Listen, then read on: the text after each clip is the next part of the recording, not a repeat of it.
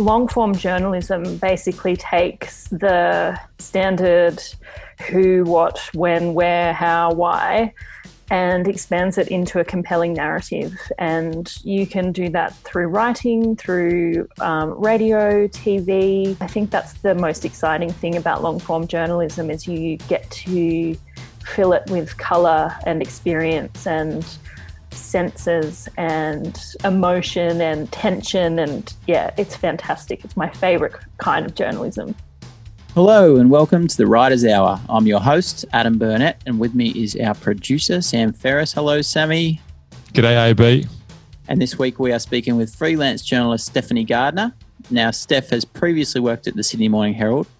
She's currently based in Orange in country New South Wales, not far from where she also teaches a subject on long-form journalism at Charles Sturt University in Bathurst, which is somewhere you know very well, Sam.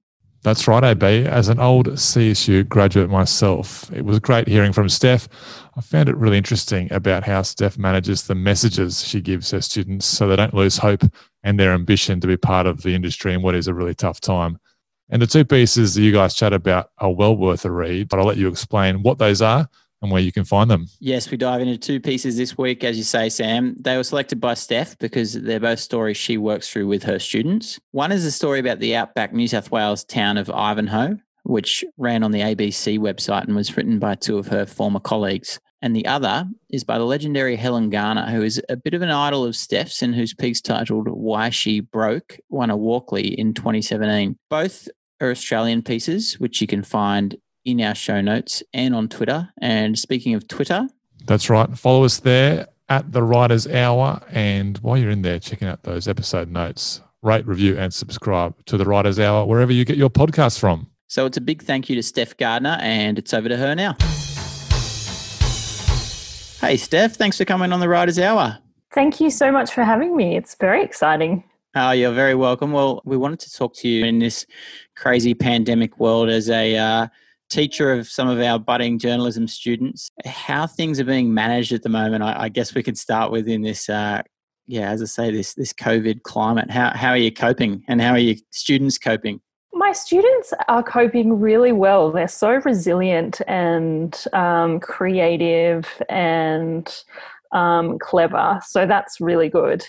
But yes, we had about 3 or 4 weeks, I think, of face-to-face lessons before the pandemic forced everyone off campus. And so since then, it's all been meeting on Zoom and chatting about writing and reading and all of that sort of stuff via Zoom, which kind of loses some of its magic. But it's really, we're all safe and sound, and they're still studying. So that's all good. I guess it's kind of reflective of the broader media industry at the moment. We've all been reduced to our houses and isolated, and these students are kind of getting a feel for what it's like in the real world at the moment, in a sense, I suppose. Yeah, absolutely. Well, I teach long form journalism, so I'm often encouraging them to watch things like 7:30. And just to see how 7:30 has changed its operations, and I guess the quality of its vision and interviews and things has really changed because you have to interview people via Zoom. So I've sort of been encouraging them to take comfort in that. If Lee Sales can do it, it's happening to the best of us. Yeah. Part of the reason I wanted to chat to you was because you're taking that long form subject, which I'm definitely passionate about, and hopefully some of our listeners are too.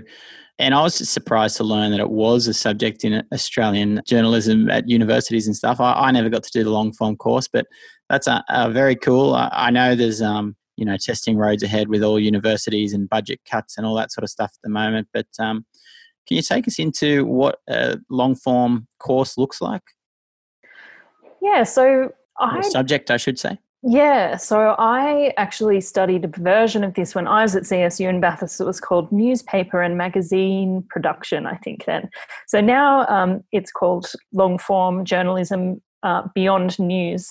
So it's basically pretty self-explanatory. It's talking about how long form journalism basically takes the standard who, what, when, where, how, why, and expands it into a compelling narrative. And you can do that through writing, through radio, TV, And it's basically, I think when I've been teaching it, it's all about trying to get students to really open their eyes and think bigger picture, and also use some of their creative talents as well. I think that's the most exciting thing about long form journalism, is you get to fill it with colour and experience and senses and emotion and tension, and yeah, it's fantastic. It's my favourite kind of journalism. You sort of mentioned getting the kids to open their eyes and view the bigger picture there. I think we're going to talk later about one of the stories that a couple of your ABC colleagues wrote, and I felt like that was it's a really good example for the way these students can get themselves into the industry and tell stories that, you know, matter to them, but are also, you know, almost happening next door to them. So it's a realistic shot at, you know, hang on, I can do this as well. But in terms of where you come from, Steph, tell us a little bit about your background and how you ended up in this journalism world. So I've been writing for as long as I can remember. I remember in about year 5 or 6, I won an award for a story I wrote called Where the Big Boys Play. And it was about going to the beach with my grandma. And I'm only telling this story because I still sometimes get little royalty checks from that story. It's in some sort of educational booklet. So I knew... So you're a professional from grade 5. That's right, yep. So I just kind of knew really early on that that's what I wanted to do and what I liked to do. And that continued all the way through school. Like lots of journalists, I had a fantastic English teacher in year 12 who really opened my eyes and made me think about lots of things in different ways, and was the first adult, I think, who treated me like an adult and made me realise that my ideas were worth something and that there were kind of no wrong answers in reading and writing. And so that then sent me to, after I finished school, I went to CSU in Bathurst, and I studied journalism, focusing really on print journalism. While I was there, I edited the student newspaper, which was so much fun, lots of sleepless nights, and really, like, now I think some extremely questionable content, but that's fine. And my first job out of uni was as an editorial assistant at Australian Associated Press in Sydney. That was fantastic because I was basically like the newsroom's admin assistant with a couple of little editorial jobs here and there.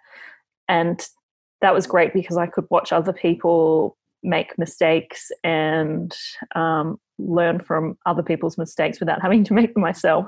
Then I did a year as a cadet at AAP, which it was just the best training ground. It was a great mix of, they trained you really well and you got experience on every single desk, but they would also throw you in the deep end sometimes. Like, just because you were 20 or 21 and you'd only been working for a year didn't mean that you couldn't go out and do a big press conference or a big breaking news story. That was fantastic. After a few years there, I quit to go backpacking for 6 months. And then when I came back, I started working at the Sydney Morning Herald. And most of my time there was spent covering the court round, which is just, I think it's the best round. It was the best job. And I loved it so much. It's so addictive and multifaceted and interesting and exciting and stressful. It's just the perfect job, I think. Does the court round, does it let you, I imagine there'd be some fascinating stories. Does it give you a chance to pause for breath and explore some of those a little deeper, or was it just bang, bang, bang? So it's very fast paced. But if you were covering a trial day by day, there was often enough time where you could kind of put together a longer piece about the case for a weekend edition. Okay. And that was always one of my favourite things to do. And sometimes courts are just horribly boring and slow. And so you can take the opportunity to kind of wander around and just look in different courtrooms and see what's happening. And that's how you kind of uncover treasure in courtrooms. It's great. I imagine that would take some getting used to. It would be a daunting place on day one. It is daunting. I was really scared, I think probably for a year, because there's so much at stake and you just never want to do anything that derails a trial or makes life more difficult for people who already have very hard jobs. And judges are obviously, they can be terrifying. Luckily, I don't think I never sort of got into trouble with a judge or anything, but yeah, it's a very kind of daunting experience. But once you get a handle on it, you realize what you can and can't write and say and do. It's really fun, actually, and every day is different. And it was just fantastic. I loved it. Work at the moment, what does it look like for you? I mean, as I think we've all seen, newsrooms have been shutting all over the place in the last 18 months. It must be difficult for students to keep an optimistic mindset, but it must be difficult for teachers to convey that as well, especially when your own professional life, you've got different things going on as well. Can you tell us a little bit about where you're at with work at the moment? Yeah, so I left the Herald at the beginning of 2018 and I moved to Orange, mostly because Sydney house prices were just horrendous. And I have 2 little daughters, so we moved to Orange and I worked at the ABC here for a little while. And in the last 6 months or so, I went freelance and picked up a bit of teaching work. How do I convey it to my students? I actually haven't really broached the topic of newsroom closures and things with my students too much, because I just don't think that it's worth kind of like extinguishing their fire before they've even gotten started. And I think if any of them did ask me about it, I would say just remain hopeful.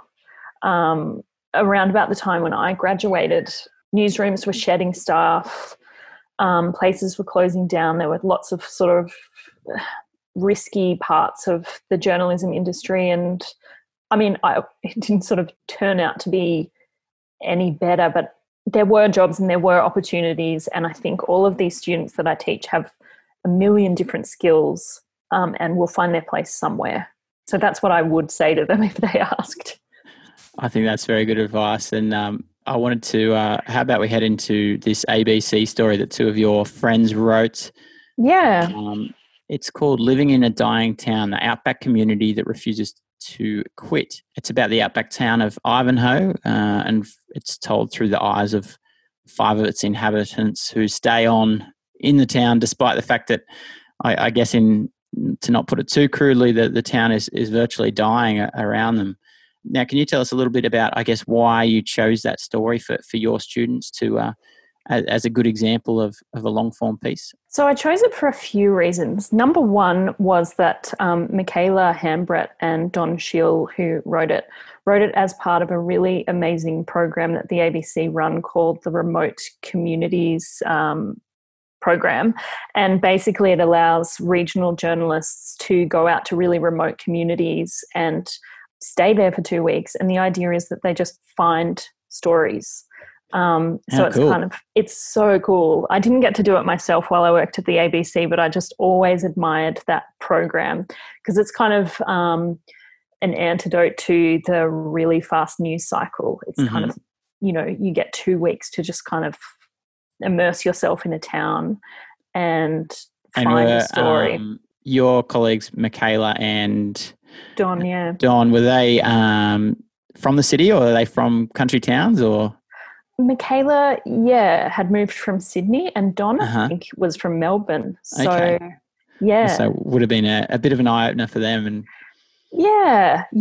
So that was one reason I chose it. And this was kind of a story, we discussed it in the context of immersion. So long-form journalism really requires you to spend some time in the world that you're writing about.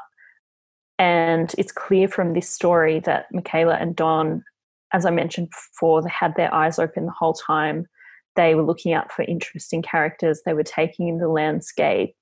There's just amazing little details all through that story about what life is like in this kind of outback, middle of nowhere town where not much is going on. And it also kind of tries to answer the question of why do people still live in these towns. Mm-hmm. And the structure is also very simple and effective. And I just thought this is, something that's really accessible to young journalists. Yeah, I think that's a good point. It does seem really accessible. And I mean, it's not a 10,000 word epic or anything, but it's 1,700 words, and it's broken up into 5 subheadings, which are the characters in the story. So you've got the postmaster, the shopkeeper, the flying doctor, the grazier's wife, the administrator. As you say, they kind of share some really important and telling little details about this town, but there's a sense of hope and a sense of maybe not acceptance, but just a sense of resoluteness amongst these characters that, hey, this is our life. And, you know, it might be difficult for some people to understand, but it came across that they were ultimately 5 fairly happy individuals. Yeah. And I think just in its really simple and quite elegant way, this story just shows how important home is to people and people's connection to their communities and their family. Like, I think probably my favorite character in this story is the shopkeeper who is described as kind of sitting on her bar stool behind the counter, surrounded by meat pies and like belts of batteries. And she talks about how she finished high school on the Friday and started working in the shop on Monday, and she's just never left and has no desire to leave. And I just think it kind of has a great kind of almost like a rubbernecking element to it, as in I can't imagine people who read this and live in a city or an urban area could kind of believe what they were reading and seeing. Yeah, I certainly got that sense in a couple of instances where it says, in a town where a sealed road is a recent luxury, the addition of white lines to the Cobb Highway outside her shop has her beaming. This is the shopkeeper that you were talking about. And she says, they've done a really good job at brightening the whole town up. It's a credit to them. She says of the road workers who applied the paint. If they get the other road going, that might bring a few around. They say it will, but I don't know. You've just got to wait and see, I suppose. And then you move. The story moves later into the grazier's wife as well, who she's 31 weeks into a high-risk pregnancy. She has a 10-hour round trip to see her doctor each week. But she's not going anywhere. She just says of potential medical emergencies, she says, you just face them when they come. It's always in the back of your mind, but it doesn't stop me living here.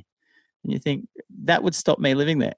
Yeah, I know. And I was thinking about just recently, the Herald has published a series about problems in rural and regional hospitals, and obviously, that's a really important news story about the disparity between city and country people. But I think sometimes when metro media look at what's happening in country towns, the thing that they fail to kind of convey is that, yes, all of these things are happening in regional areas, like perhaps problems with the health service, perhaps water shortages, the drought, essential services closing. But to people who have had generations of family living there, there's just a hugely deep and profound connection to those places, that those kinds of things, while they matter, it's not enough to take people out of these places. It's really... it's all they know, and they're kind of happy to accept life as it is. Yeah. And they come round back to the shopkeeper to finish a piece where she says, I'm happy here. I love it. Mum and Dad and Nan and Pop are all out at the cemetery. I'll probably end up out there with them. And it kind of it's a beautiful way to finish, and it just really underlines or articulates the message in the story, I guess, and what you're talking about with the sense of home as well. You know, the importance of it. Yep. And I don't think it can be sort of forgotten that there are a lot of people who just city life just does not appeal to them. They, the idea of traffic and commuting and noise and a disconnection from nature just is so far removed from what they want and what satisfies them. What do you think the benefits are? We talk about how they've structured this story with the 5 subheads of each of the 5 characters. What do you think the simple benefits of structuring a story like that are? I think it has a really great effect of bringing a reader in to that world. It's almost like you are being led around Ivanhoe by the 2 journalists and being introduced to certain members of the community. And one thing that I speak to my students about is how long-form journalism is sort of a way of making an audience time travelers, taking them to a whole new world. And so I think it's quite effective in that way. Yeah, it is like being introduced to each of these people. But it's also really, I think it kind of helps a reader keep going as well. So 1,700 words is a lot for some people to get through, but if it's broken up into 5 sections, you're more likely to keep going, I think. Makes it like a good beginner's guide for long form writing or for long form reading. Yeah, reading and writing. I think that was a really effective way of doing it. And when I spoke to Michaela, one of the journalists, about it, she was saying that the structure was sort of informed by almost the chronology of how their trip in Ivanhoe actually went. Okay. So it was sort of like the first person they met. Mm-hmm.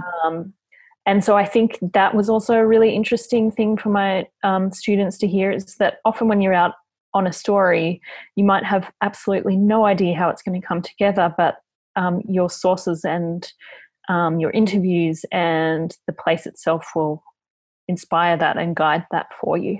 And I think the other thing that you mentioned at the top in terms of being helpful in guiding this story and others was the sense of answering a question. And it feels like that can be a really important driver of a narrative. Yeah. So as I said, I think the question here is, why do these people stay?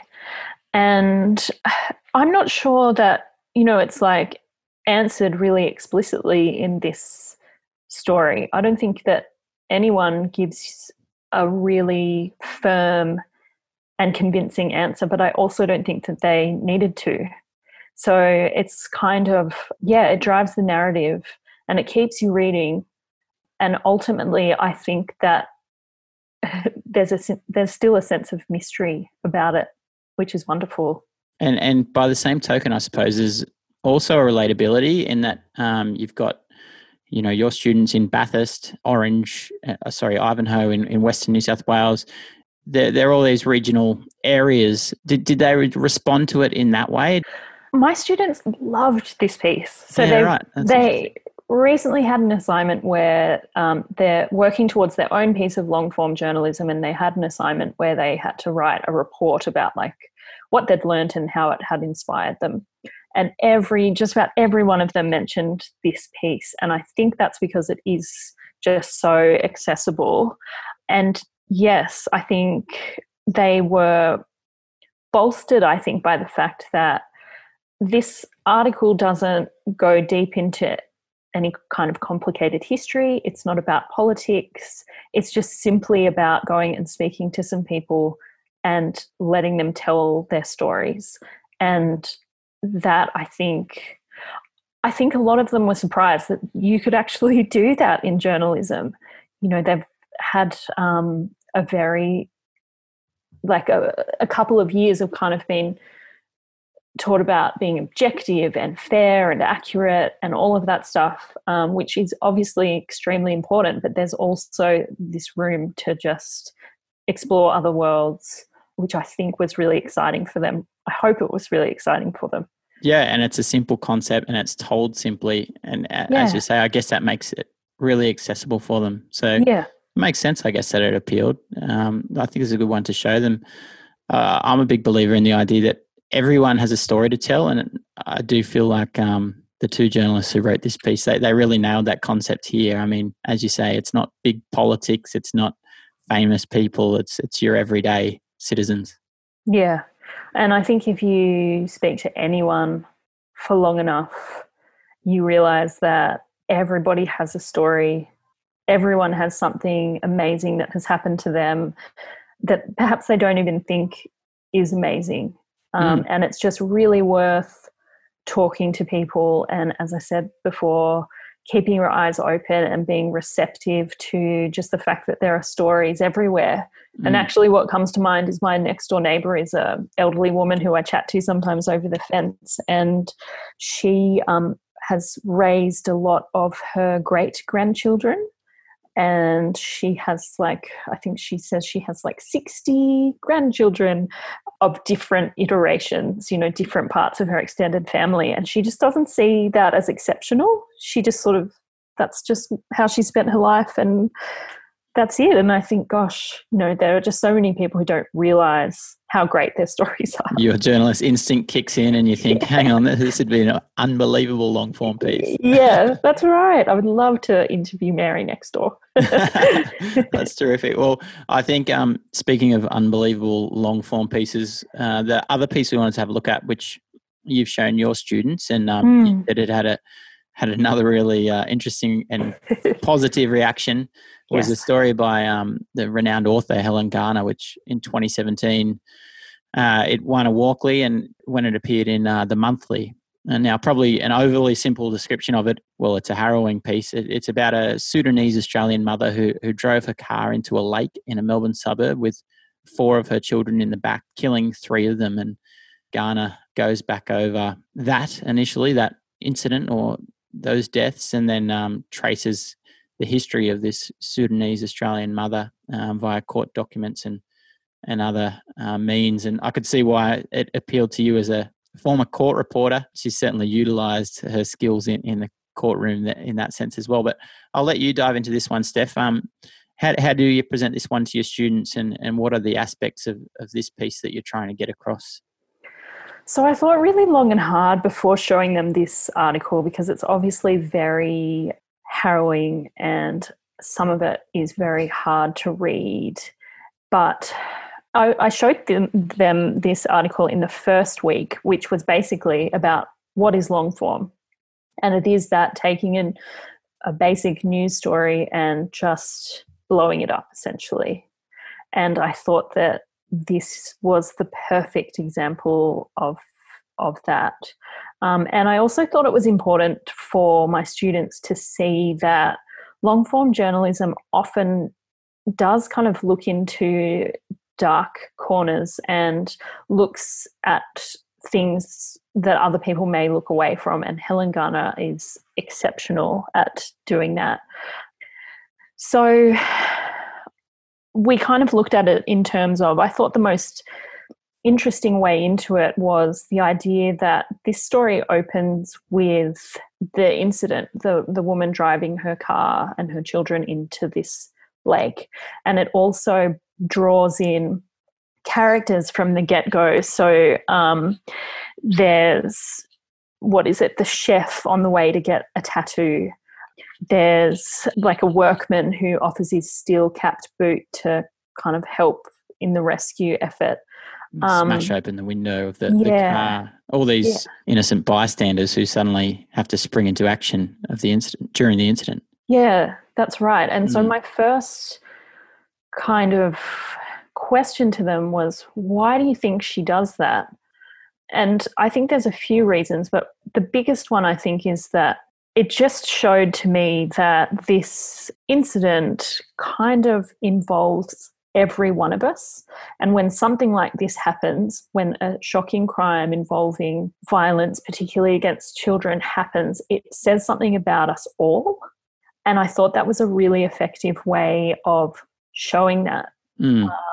So that was where I sort of started, just kind of the idea that it's expanding upon a bigger news story, and it's using a narrative, it's using characters.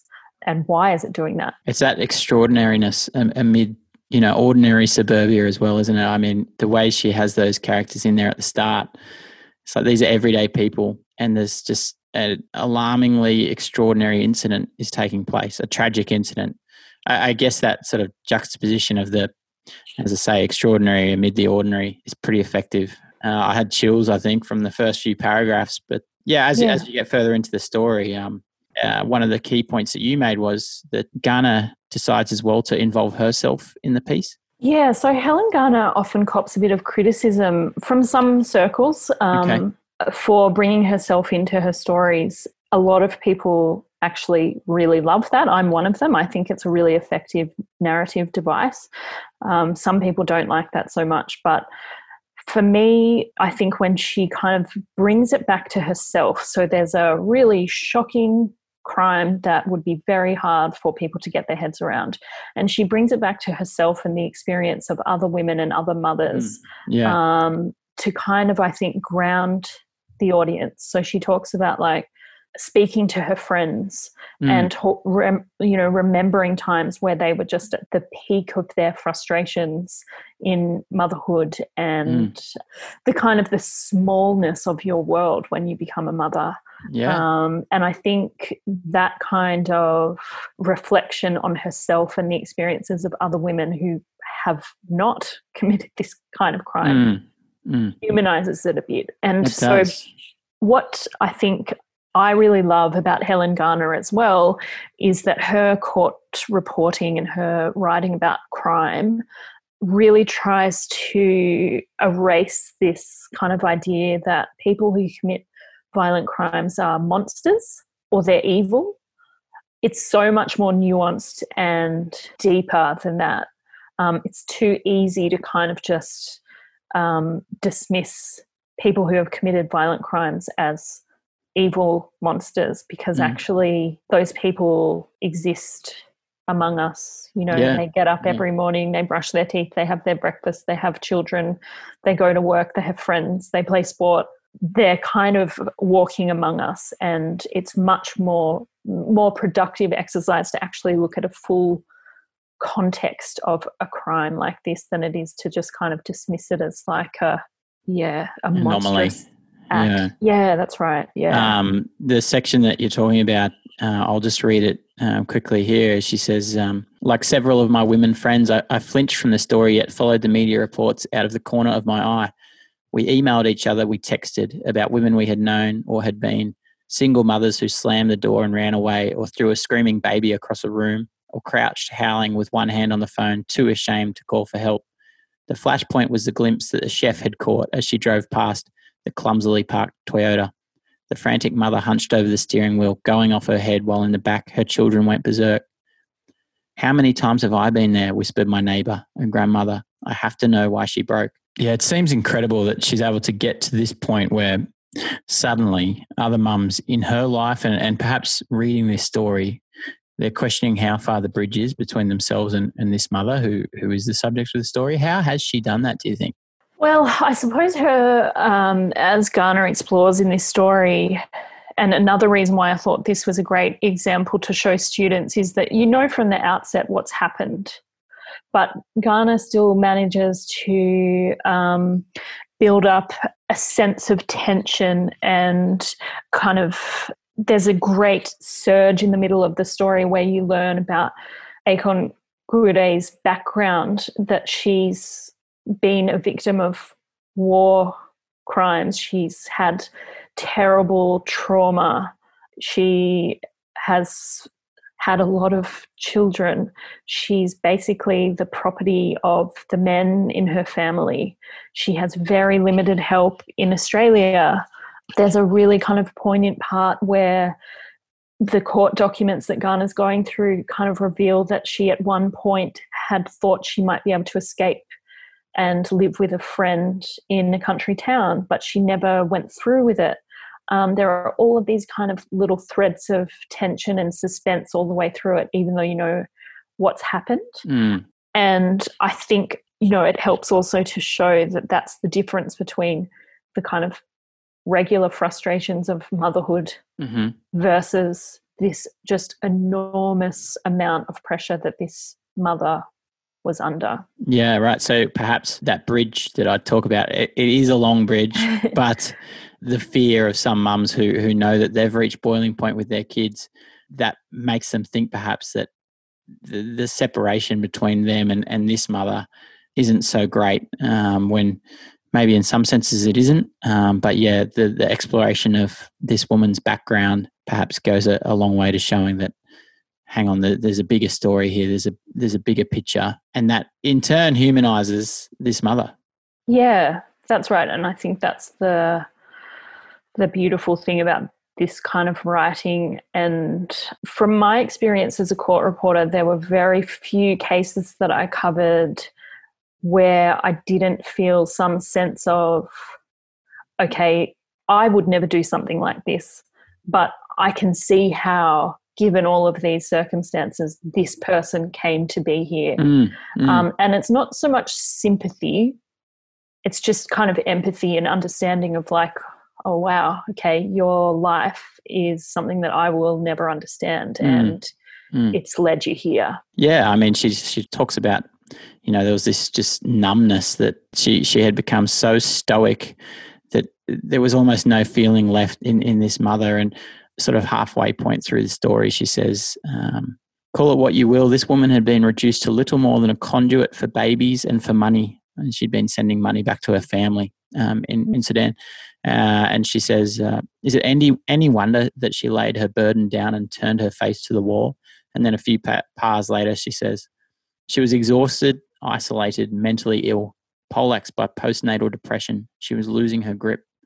And it's almost like a pause for the reader at this section to take that all in before she starts a new section, begins in the back half of the story.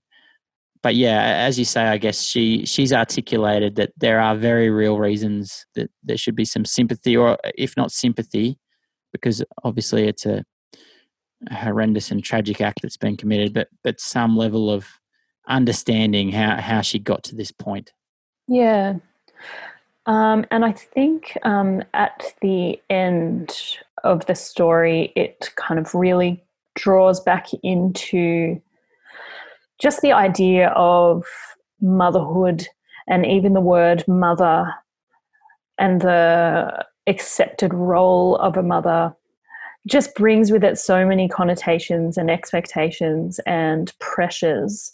And I don't think that Helen Garner she obviously is concerned with the suffering of the children as well, and is not kind of stepping back from the fact that this is a crime and it is a terrible thing to have done.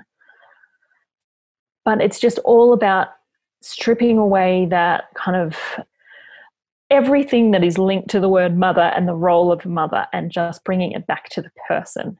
Here is a person who has had a lifetime of trauma and struggle and is mentally ill and is under the control of other people in her family and her community. And this is where it ends.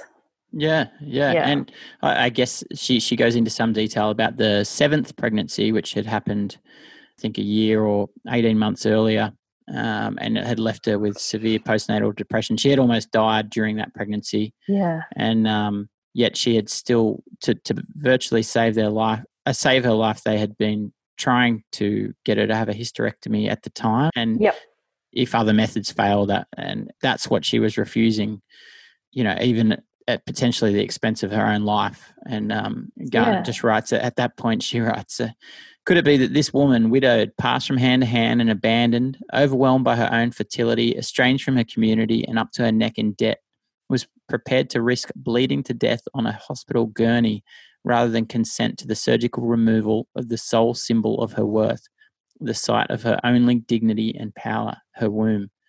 Surely a woman whose life had lost all meaning apart from her motherhood would kill her children only in a fit of madness. And I mean, that's heavy stuff. And it paints some pretty powerful images, but I guess that kind of comes back to the crux of what you're saying, that she had come to know her only value as a mother, but she couldn't really be that. Yeah, and Helen Garner's just got such an incredible, just sparse way of writing. She just chooses the right words, and they're usually really simple words. And I think before, when you were talking about the part where she describes the woman as being poleaxed by postnatal depression, and there's another bit in there where she talks about how the mother in the court was keening I just think she always chooses the right words. It's fantastic. That second half of the story, she's more present, like she comes into the courtroom almost for the plea hearing. Yep. And I think that's a really effective way that, okay, now we're sort of not quite present tense, but she's there and then she's a witness to everything that's happening now, whereas previously she'd been searching through the court documents. And it's sort of a new perspective in the middle of the story. But yeah, again, she says, I've never much envied judges, but for Justice Lasry, in this case, I felt no envy at all. What would follow if he were persuaded by Dempsey, who was the counsel? Dempsey's eloquent plea to consider all Gouard's actions under the merciful shelter of infanticide. Imagine the screaming of the tabloids. Weak judges, soft on crime. These refugees, they come here, they think they can get away with anything.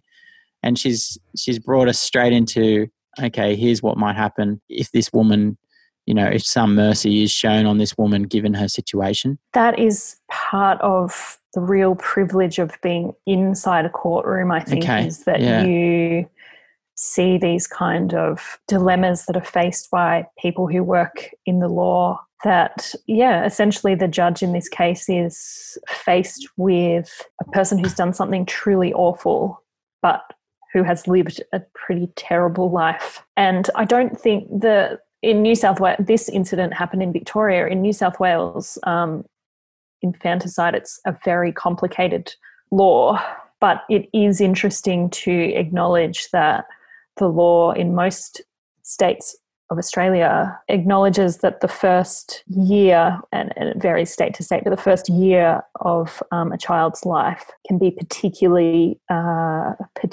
difficult and can bring on mental illness and sometimes even psychosis in a mother.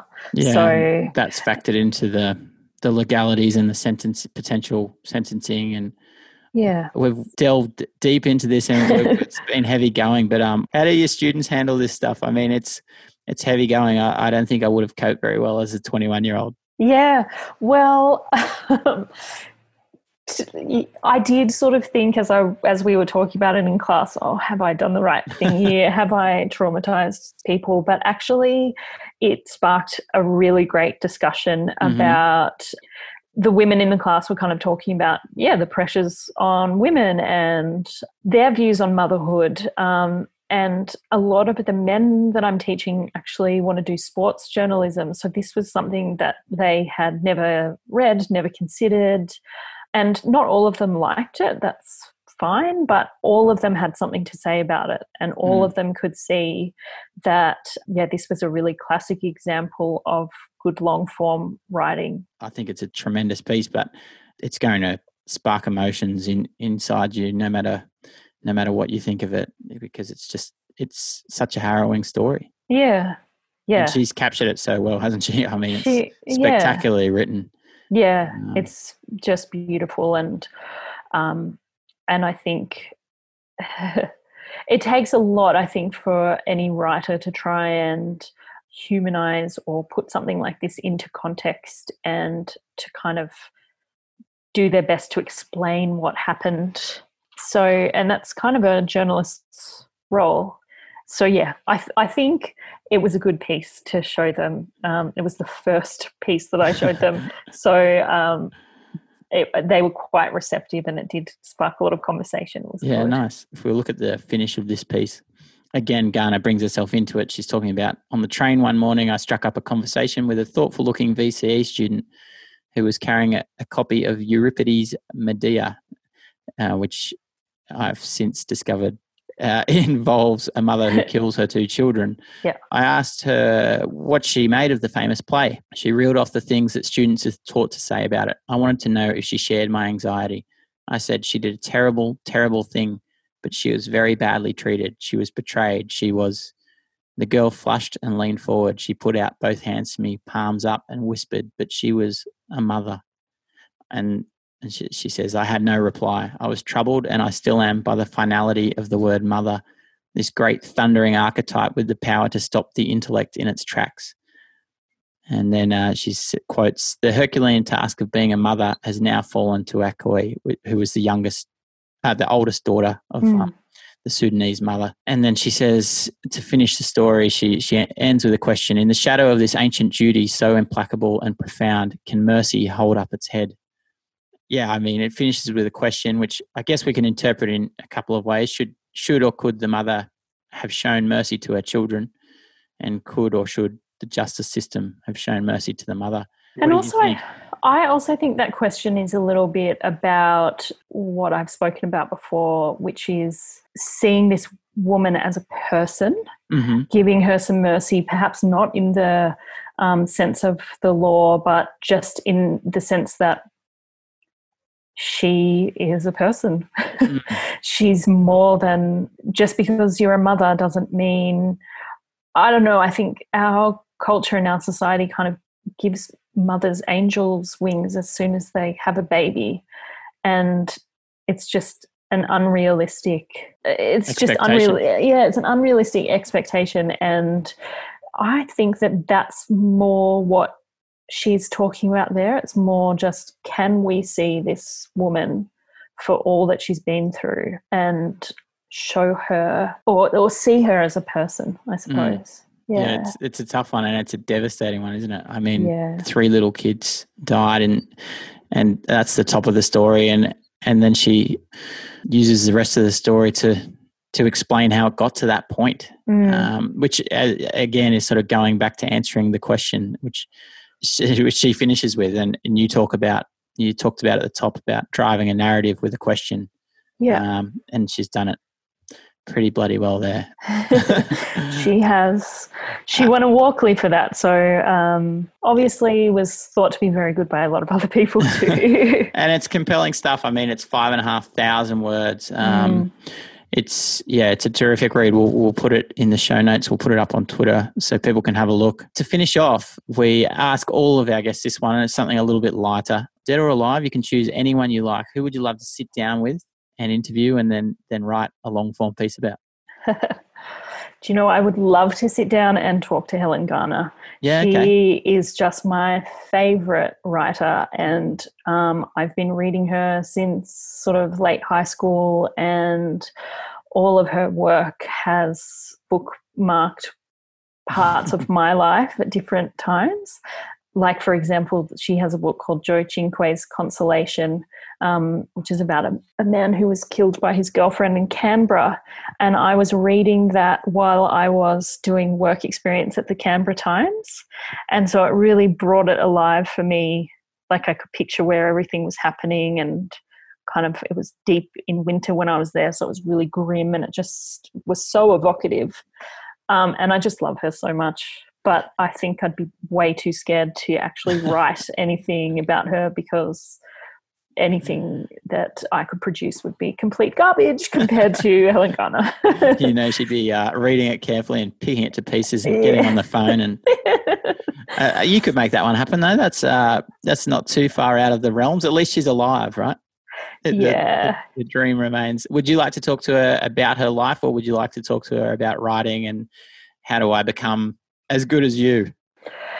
I would love to talk to her about writing and about some of the things that maybe she hasn't been able to include in her books and her work. And the great thing about Helen Garner, I've seen her speak a few times at events, is she's really down to earth and really funny. And I just think she would just make the most amazing dinner guest interviewee. You know, it would be amazing. Yeah. Do you think she would find ways for optimism about the journalism world as we know it right now? And do you think she would be encouraging of young writers? I think she would be very encouraging of young writers. I listened to an interview with her kind of recently where she was talking about teaching students herself, and that she was really taken aback by a lot of students sort of saying like, oh, but whose permission do I need to write this story? Am I allowed to write this story? And her advice was just kind of like, just do it. Just get it out there. Just write. She's just a treasure. Well, that's terrific. Well, Steph, thank you so much for coming on the show. It's been a pleasure having you on. Thank you. And thanks for going through those stories with us, and hopefully your students enjoyed them. I enjoyed going through them with you. So we really appreciate having you on the Writers' Hour. Thank you so much for having me. It's been a pleasure.